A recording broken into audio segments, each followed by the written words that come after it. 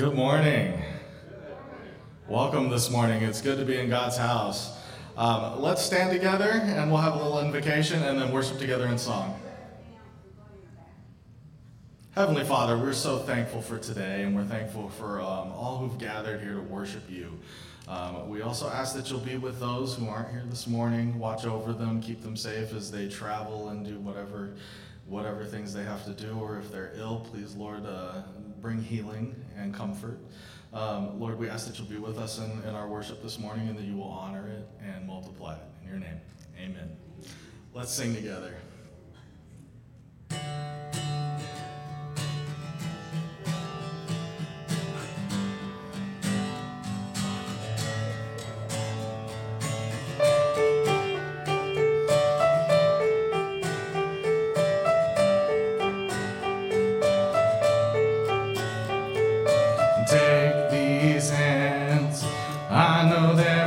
But with you they can be used for beauty in your perfect plan. All I am is yours. Take these feet, I know they stumble, but you use the weak, you use the humble, so please use me. All I am is yours. I give you all my life, I'm letting it go, a living sacrifice, no longer my own. All I am is yours, all I am is yours.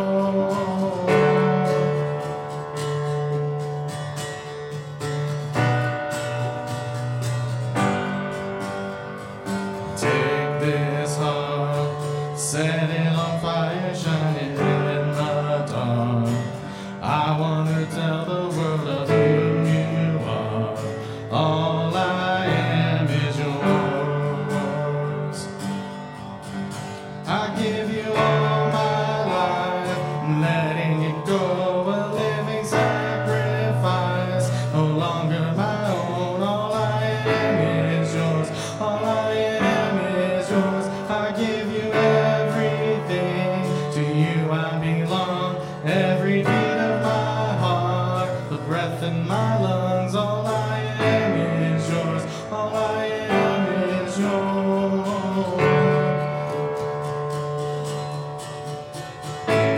I lift my hands up, God, I surrender. All I am for your glory, your honor, your fame. I lift my hands up, God, I surrender to you. I give you all my life, I'm letting it go, a living sacrifice, no longer my own. All I am is yours, all I am is yours. I give you everything, to you I belong, every beat of my heart, the breath in my lungs. All I am is yours, all I am is yours. I give you all my life, I'm letting it go, a living sacrifice, no longer my own. All I am is yours, all I am is yours. I give you everything, to you I belong, every beat of my heart, the breath in my lungs. All I am is yours, all I am is yours.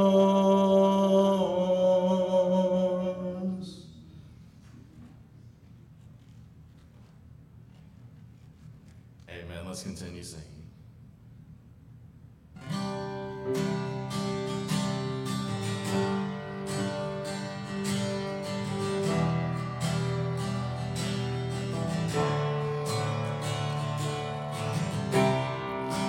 Everyone needs compassion, love that's never failing. Let mercy fall on me. Everyone needs forgiveness, the kindness of a Savior, the hope of nations.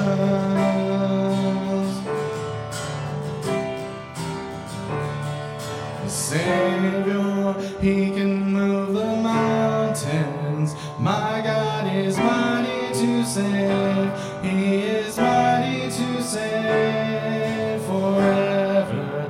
Author of salvation, He rose and conquered the grave. Jesus conquered the grave.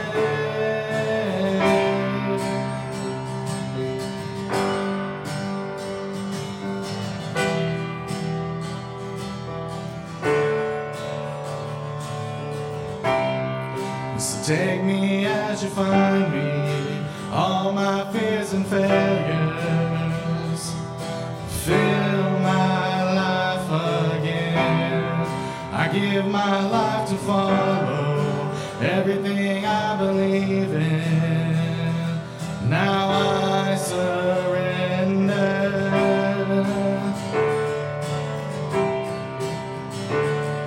Savior, He can move the mountains. My God is mighty to save. He is mighty to save forever. Author of salvation, He rose and conquered the grave. Jesus conquered the grave. Shining light, let the whole world see. We're singing for the glory of the risen King. Jesus, shining light and let the whole world see. We're singing for the glory of the risen King and Savior. He can move the mountains. My God is mighty to save. He is mighty to save forever. Author of salvation, He rose and conquered the grave. Jesus conquered the grave. Savior, He can move the mountains. My God is mighty to save. He is mighty to save forever. Author of salvation, He rose and conquered the grave. Jesus conquered the grave.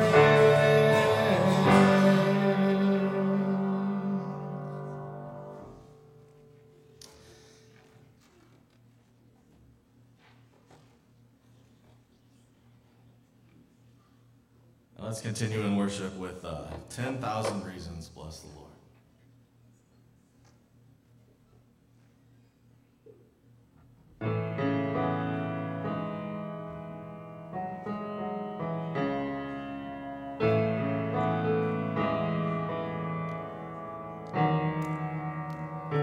Bless the Lord, oh my soul, oh my soul.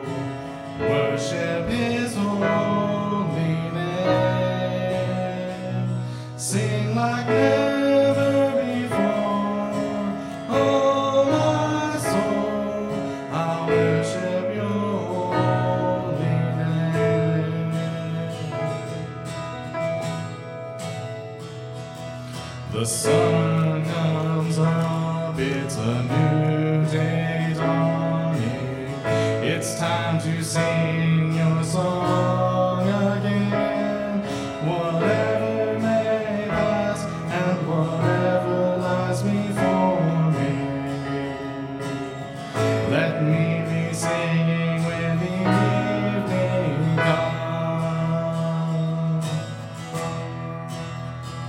Bless the Lord, oh my soul, oh my soul. Worship His holy name. Sing like never before, oh my soul. I worship Your holy name. You're rich in love and You're slow to anger. Your name is great and Your heart is kind. For all Your goodness I will keep on singing.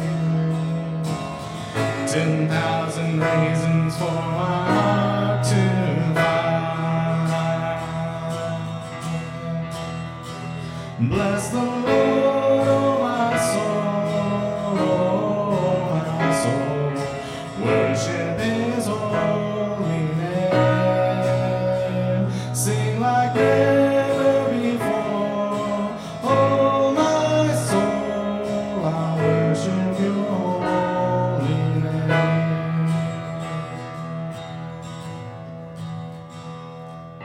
And on that day, when my strength is failing, the end draws near and my time has come. Still my soul will sing Your praise unending. 10,000 years and then forevermore.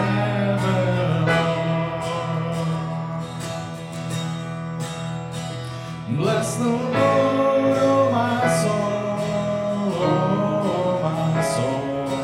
Worship His holy name. Sing like never before. Oh my soul, I worship Your holy name. Bless the Lord, oh my soul, oh my soul. Worship His holy name. Sing like never before. Oh my soul, I worship Your holy name. I worship Your holy name. I worship Your holy name.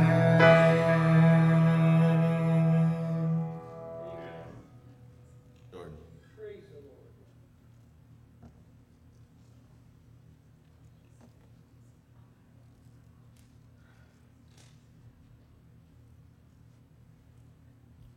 There we go. Good morning, everyone. You can be seated.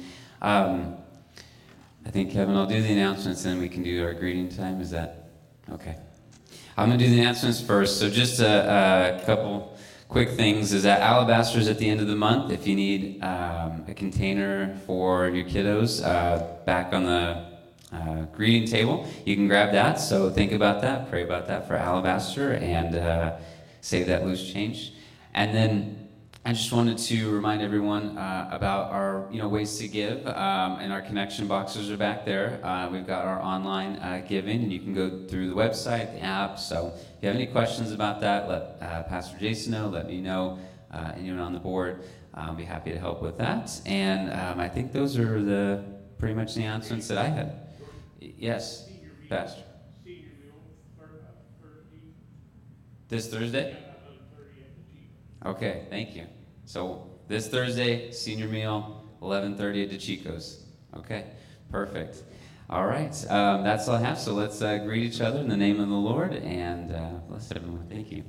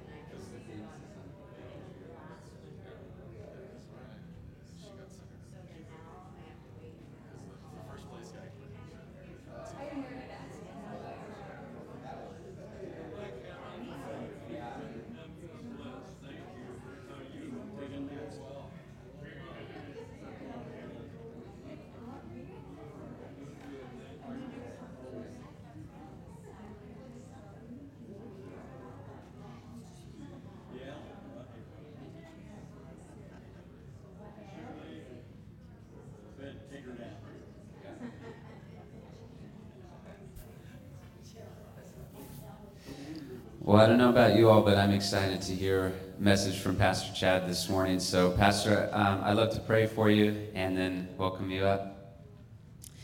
Heavenly Father, I just pray for Pastor Chad as he comes to give us a word from you. What could be better? What could be better than a word from you for your people on this day?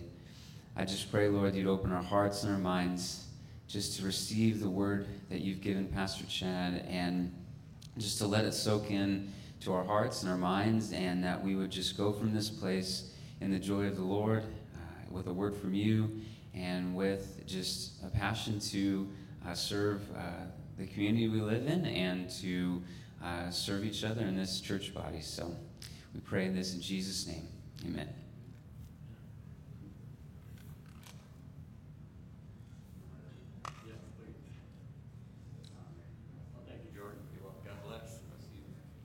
Good morning to all. Glad to have you here this morning. Glad to be up here. Praying our pastor has a wonderful time while he's away, and that he'll come back to us refreshed and vital. We'll have him up here again. We'll look forward to that.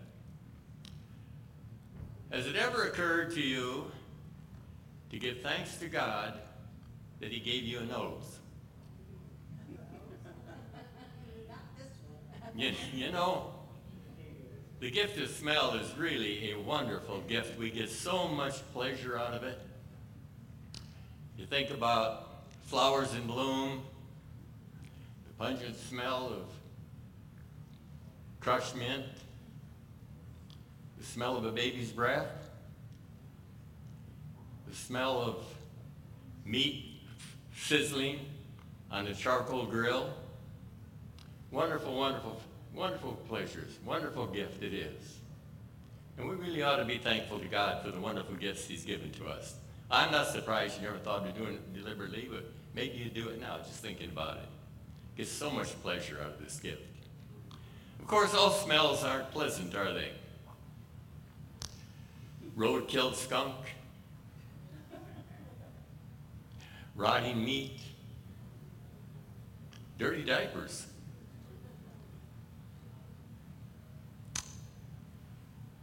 Some really stinky stuff in the world. And that's not pleasant, that's not pleasurable.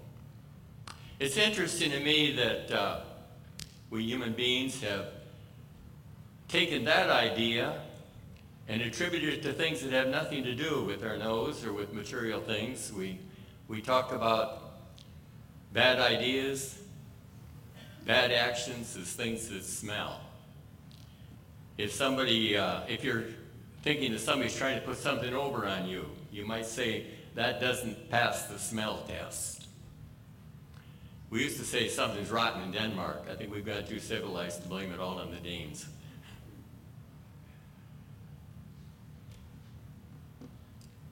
But we attach it to thoughts, to ideas, and we say they stink.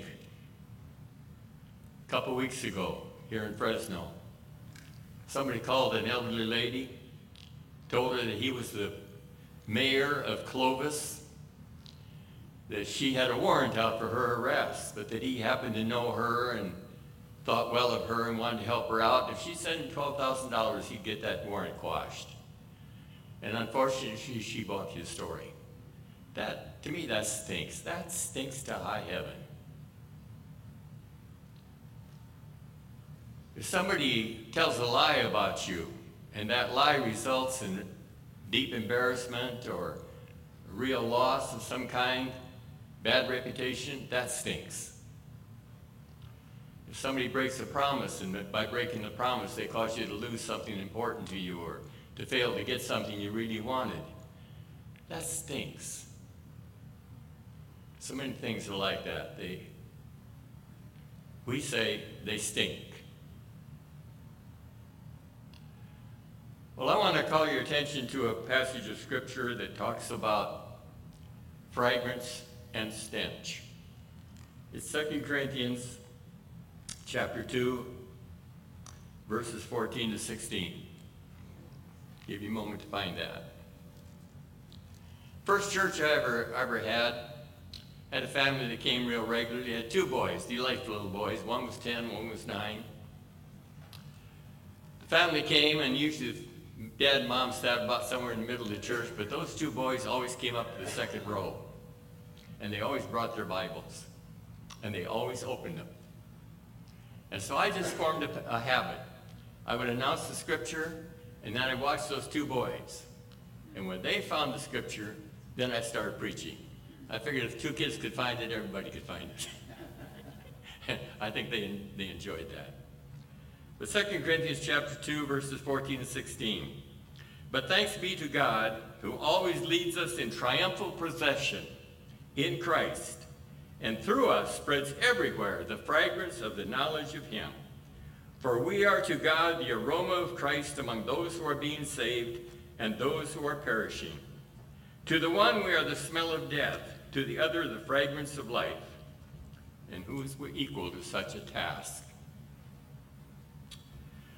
Paul was very familiar with a major event in the Roman world of his day that reminded him of the procession of Christ, who has conquered the world and all his followers, as kind of a great parade that was going on. I'd like to describe that event to you. When a Roman general had won a great victory, he was given the privilege of a triumphal procession into the city of Rome. And he would go all out to present himself and his army and his prisoners. He, of course, would be dressed in his finest robes, purple or red with ermine collars, some kind of a crown upon his head, either golden tiara or a victory wreath of olive leaves. Be riding in a chariot that probably was set aside especially for that kind of procession, solid ivory with gold trim, pulled by 4 or 5 magnificent stallions that had been combed and brushed and gathered, with a harness that had been rubbed in oil until it just gleamed in the sunlight, covered with jewels. Those horses would have great pom-poms on their heads, either of feathers or of flowers or something. And before him would go his victorious army, troops that had prepared themselves for the day, be marching in perfect order, in perfect step. They would be all freshly bathed. There'd be nothing of the trace of battle left on them. No mud, no blood. They'd be freshly washed. Their clothes would be clean and pressed and be their finest uniforms. They would march proudly forward. There'd be people going before them spreading flowers in the street that they could trample upon, raise the odor of. There'd be big pots of incense burning all along the way. It'd be a magnificent spectacle. Just here we are the victors. Here is our victorious general. And then there was a group that came behind, and that was not so good. Those were the survivors of the battle they had won. These are the prisoners that are being taken to their death or to the arenas, and things would not be well with them. They would still be covered with battle grime, still have clotted blood in their arms and legs and in their hair. They would not have had a chance to take a bath. They would have been forced to sleep on the ground in chains with no access to the amenities, so they would have been wallowing in their own filth. They would stink to high heaven. The stench would be terrible. And of course, they would be unhappy, terrified, know what's going on. They'd come along behind, all in chains, and the whole thing was to demonstrate this great general. Well, Paul, reminding an event like that, gets a vision of the triumphal procession of Christ and his people. And for them, of his Christ in all of his glory has conquered sin, has overcome the world, and has called people to himself, and those people have found deliverance from sin. They've been cleaned up. They've been washed. They've been transferred into the kingdom of God, and they are his glory, and they're with him. And his possession divides humanity into two groups. You know, because of Jesus, we have two lengths of history. We've got BC and after Christ, before Christ, after Christ. But he also divides the world into two groups: those who have come to know him and are living for him and in him, and those who are still wallowing in the filth of their own sins. Quite a difference in the transfer there. These people are also not a good group. Their hearts are filled with evil desire, with sexual lust, with hatred, with contempt for others, with lies. The human heart can be quite a cesspool. The smell of raw sewage, a stench in God's nostrils.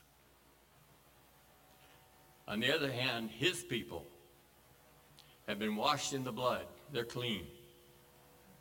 They've been given new robes, spotless robes to wear as they go.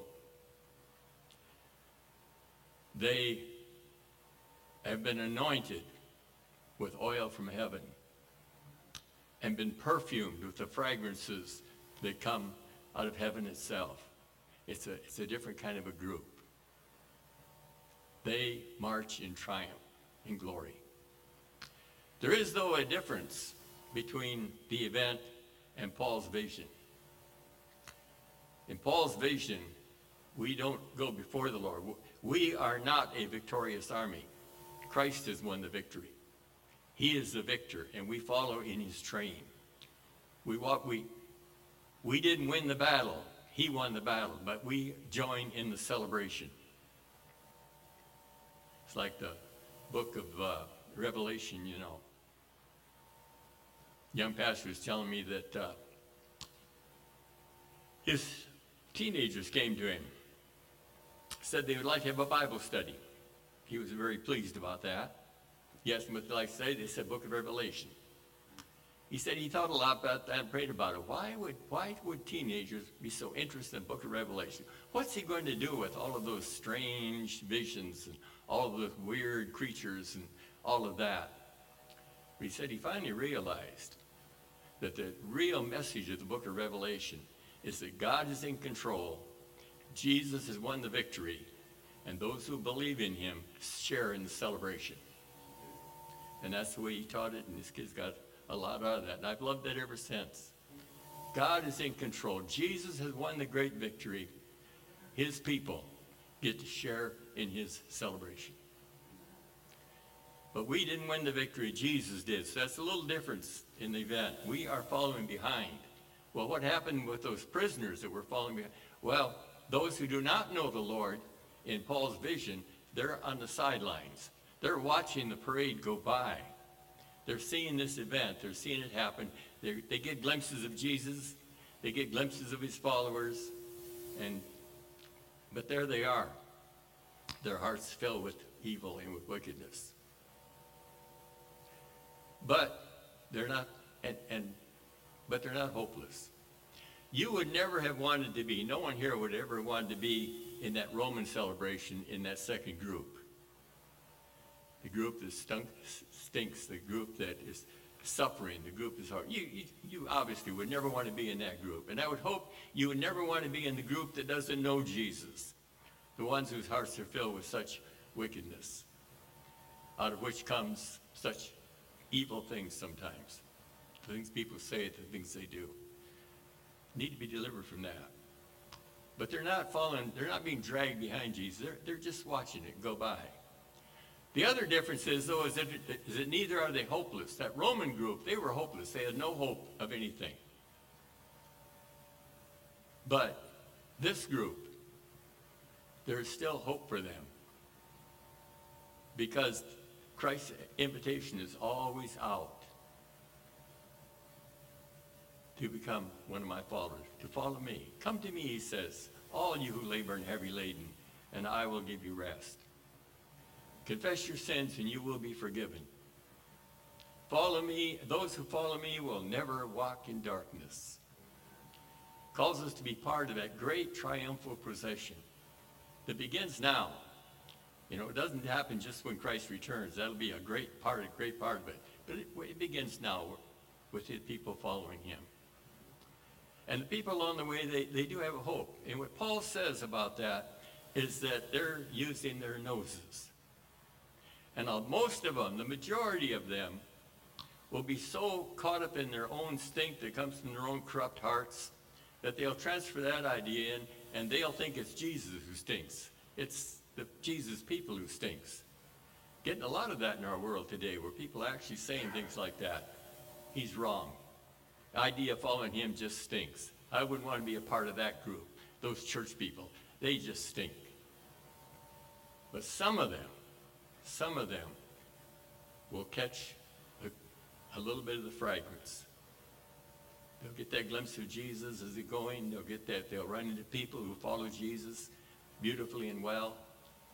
And they'll wish that they could be part of a group like that. Well, if a person decides that they want to be with the group that's enjoying the celebration, that's part of the victorious parade, the great triumphal procession, how do they go about getting in? They just enlist. That's all. Just enlist. They don't have to fill out a resume. There's no fees to pay. There's no background check. You don't need somebody to recommend you. You don't need sponsors. You don't need to make some changes in your life before you come. And I want to talk a little bit about that, because I find that far too many people have the idea that if they want to become a Christian, they've got to make some changes. They've got to do something first. Before they come to, I'll come to God, they say, after I've licked this problem, after I've quit this habit, after I've got a hold of this sin. When I take care of that, then I'll come to God. Well, a couple problems with that. One is that Jesus has a plan and a program to clean us up, to transform us, to make us new creatures. And it's better than any plan or program that you or I would ever come up with. And the second thing is, it is actually humanly impossible to change our lives to what they should be, to be in the kingdom of God. It is a total impossibility, and the world has discovered that, and people discover it over and over. How many broken New Year's resolutions do you know about? How many people think it's really a wonderful, they want to go on a diet. They know they should go on a diet. They want to go on a diet. They have every intention to go on a diet, and they fall down. It's pretty common thing. People have a bad habit, say, I'll get rid of it. Turns out they can't. Now, it is true that if you really focus on one thing, you can handle it. Some people really focus on that diet, and it works. Some people really focus on a New Year's resolution, it works. But if you think you can take care of everything you need to take care of in life, you're far from it. I just recently read a biography of, not a biography, an autobiography. He wrote it himself, by Benjamin Franklin. Benjamin Franklin was one of the great men in our history. He was a very intelligent person, did a lot of good thinking. He had a very high morality. His ethics were high, very high. He believed in God, prayed every morning. Decided at one point in his life, according to his own biography, he said at one point in his life, he was going to get everything right. He had some things that he thought bothered him. You know, where else sins, some of them just things he didn't like he was too apt to postpone things. He sometimes forgot promises. He sometimes overlooked somebody that he should have spoken to. He said, I'm going to make myself right in everything. And he made a list of all the things he wanted to change. If I remember right, it was somewhere like 26 or 28 things. He made a list. I need to change all these things. And he came up with a program. He put them on a calendar. And he said, okay, I'm going to start with the first thing here, and I'm going to give it 5 days. Don't know why he picked 5 days. I'd have said a week, but maybe he wanted to start on Monday and then rest on Saturday and Sunday. But I'll work on that until I get it right. And then I'll go on to the second thing. And after 28 weeks, I'll have taken care of everything. He was sincere about that. He meant to do it. He worked hard. First week, worked hard. He conquered a problem he had. It was no longer bothering him. He went through a couple of days where it never was no trouble. Went on to the second thing. Worked on that. Worked out real good. Went on to the third thing. He got down to the fifth thing and realized he was already slipping on the first two. He kept trying for a while and was slipping on the first two and the third one. He finally gave it up. He said it's humanly impossible. You know, the Greeks have a delightful story, one of their mythologies, that shows that the Greeks, way back there before Christ, they understood that that was a problem. That there are some things would take something superhuman to take care of. And they put it in one of their mythologies. You all know about Hercules. He's been in cartoons lately, so everybody knows about Hercules.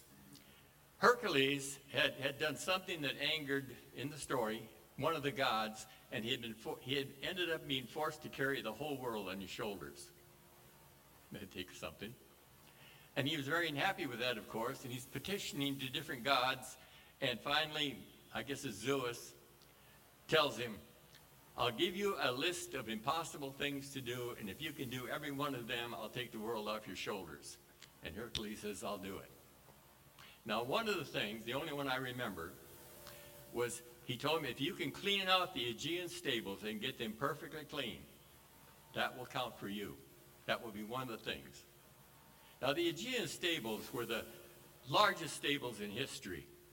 The Greeks had thousands of horses, the Greek royalty, in these barns, thousands of them. And of course, people take care of them. And of course, one of the things, if you got thousands of horses in barns, you have to keep cleaning the barns. And so Hercules is told, you can clean those barns. So Hercules grabs a shovel and he goes to work. He soon discovers the thing that every farm boy like me and some of you quickly learns about cleaning the barn. It's an endless task. You start at one end of the gutter. We had cattle, we had cows all lined up in a row, and you start shoveling. When you get to the end of the gutter, you look back and it's already starting to fill up again. Just happens that way. That's what happened to Hercules. He discovered he's never going to get it done. Now in the mythology, he finds a superhuman way to do it. He takes his shovel and he goes out and goes to the river, and he reroutes the whole river, and it has that run through the barns. And of course, when the whole river goes through the barns, now they're all clean. Well, it probably would stay clean for a little while, but at least he'd won that one. But the point of the story was, there are some things about cleaning up that people just can't do themselves. But the Lord has a program, and he's able to do it. And he will do it. When I was thinking about this, I was reminded of several women I've known in my life, probably not too many, that have contracted with a professional cleaner to come clean their house. Okay, cleaner's going to come Monday morning, going to be there to clean the house. She gets up real early Monday morning and works like a slave to clean her house up to get it ready for the cleaner. I suppose we'd all do things like that. And the point being was, he's going to have to clean everything anyway, and he's going to get it a lot cleaner than any of us could get it clean, unless we were just awfully good at it. Well, that's kind of the way it is with us humans. We can't clean it up ourselves. And besides, the Lord can do it a whole lot better than we could. If we could get some of it clean, he can do it so much better, and he's ready to do it. You don't need any of these other things. You just enlist. Just turn to Christ. The Bible tells us that if we become aware that we're in the wrong group,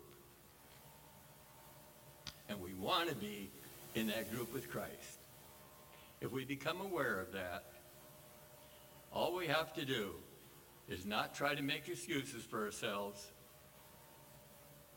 not try to lie about it and say we didn't, that we're not wrong. Just acknowledge it to Jesus Christ. Confess to him. And he will immediately forgive us and clean away everything that has kept us from having a good relationship with our Father in heaven. Just, that's all it takes. That's all it is. And it's so wonderful to be a part of the great procession. So wonderful to be in that triumphal procession, enjoying all of the beauties that God performs for us, enjoying the fragrance that wafts down to us from heaven, getting away from the stink in our lives, those actions, those thoughts, those ideas. Just let Jesus have his way in your life. And you are part of the greatest procession the world has ever seen. God bless you. Father, we ask that you would bestow your favors upon all of us. Keep us close, help us to walk, keep us in step, and let us enjoy in Jesus' name. Amen. I believe that's it, folks.